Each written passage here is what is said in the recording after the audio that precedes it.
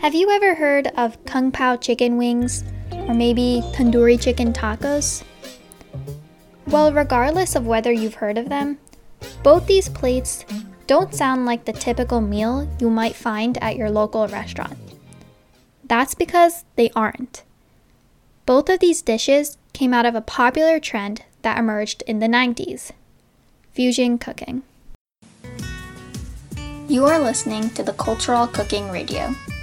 Cultural cooking's goal is to unite different cultures based on recipes, ingredients, and eating trends found in each of them.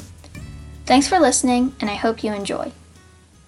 So what exactly is fusion cooking? Fusion cooking is combining various culinary techniques and ideas into one dish. They're usually products of interactions between two or more different cultures.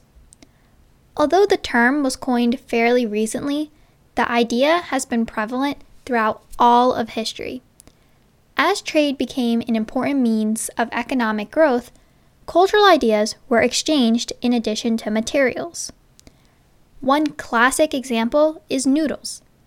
When Marco Polo trekked to Asia, he brought back Chinese noodles. Eventually, noodles became an Italian staple because it transformed into spaghetti. Through simple exchanges like these, variations of different recipes emerged throughout the world. However, the true combination of two distinct recipes didn't begin until the late 1900s. Many of you may know the famous chef Wolfgang Puck, who used his European background and knowledge of Asian dishes to create unconventional recipes. Soon, we saw the advent of barbecue nachos and buffalo chicken spring rolls all in one dish. Now, before we delve deeper, one thing to keep in mind is that there are two types of fusion cooking. There's one much like what Wolfgang Puck did, which was combining two completely different recipes into one dish. But there is also the more subtle one, like the movement of noodles, whose purpose is to adapt to our taste. The latter is prevalent in every dish, even if it wasn't your intention to create a fusion. Take Italian pizza, for example. If you have ever met someone who traveled to Italy, one of the first things they mention is how Italian pizza tastes completely different than the pizza at the local Domino's. This is because the pizza in America has been transformed to cater to American tastes. Pizza was first introduced to America around 1903, and it was owned by a small Italian business owner.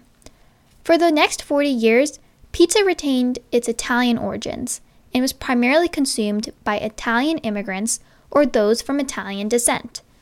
However, after World War II, many war veterans came back from Europe and had a taste of Italian cuisine. This is when pizza began to popularize around the US and eventually transformed into a dish enjoyed by all Americans. This type of fusion was adapted by the culture and transformed to cater to the specific taste. But pizza is not the only dish to undergo this type of transformation. Typically, countries with many immigrants, like the United States, have these variations of certain foods. For example, many know that Indian food is much less spicy in the US than back in the home country. Similarly, Japanese sushi has a much more fishy taste than the one found at the local grocery store. I interviewed Eva Rivera, who is the owner of Bella Sofia Sugar Crafts, a bakery in New York City. Rivera came from the Dominican Republic to the United States when she was 5 years old and incorporates many aspects of her culture into some of the desserts she bakes. So I take a lot of pride in being from somewhere. I think that it's important to keep your heritage, even though you live in another country. Just bring that along with you and make what's here already, a little bit better and enhance it through our own flavors and our own kind of infusion. So what my thought was that I would kind of show a little bit of my background and just put it together in a way that it would be kind of Americanized. So like, you know, like a cupcake. Great. Everyone here knows what a cupcake is. Kind of change it up and bring some of my flavors and be like, hey, have a taste of what you can find on the island. Rivera experimented with a different type of fusion. What she did was she took some aspects of a popular drink in the Dominican Republic called coquito, and she took those flavors and put them in an American tart.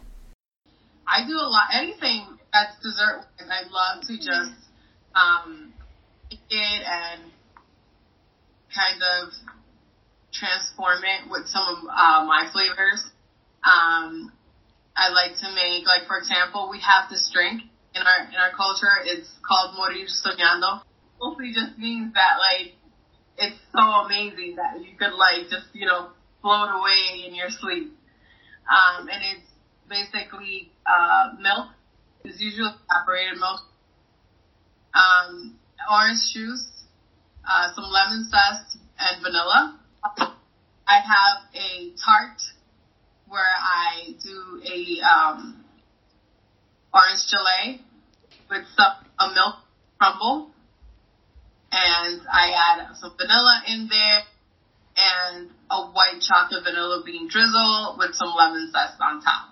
So I just take those flavors from those drinks and I kind of change it into a different dessert. With all of this fusion, one thing that Rivera strongly believes is that no matter where you come from, you should always retain your cultural background. I love it. It's how I came to do what I do. I think that it shows both like where you come from and how you've adapted to where you are now. So it's kind of like the old and the new together. I always think that something amazing can come out of that. So the type of fusion that Rivera uses blends two cultures to adapt to new tastes. However, as I mentioned before, there is another type of fusion cooking which intentionally and deliberately combines two recipes into one. There is no true name for this, but some examples include black bean egg rolls, sushi burritos, and naan pizza.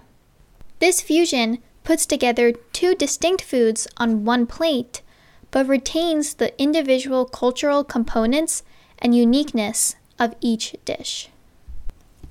Although the names of these foods may seem silly at first, bringing together two types of foods has a larger impact on our identities. While each culture is unique, it can be compatible with one another to some extent. You may not like certain Indian spices, but eating naan pizza allows you to enjoy food found in Indian culture. Cheesy quesadillas may not be your favorite dish, but by turning it into a Greek quesadilla, you can add your own flavors and make your own adaptation. By combining foods from different parts of the world, it becomes easier for immigrants to integrate into a new country while retaining their origins, and a native to welcome a foreigner while learning about a new culture. I'm Hiba Samdani, and you're listening to the Cultural Cooking Radio. Thanks for listening.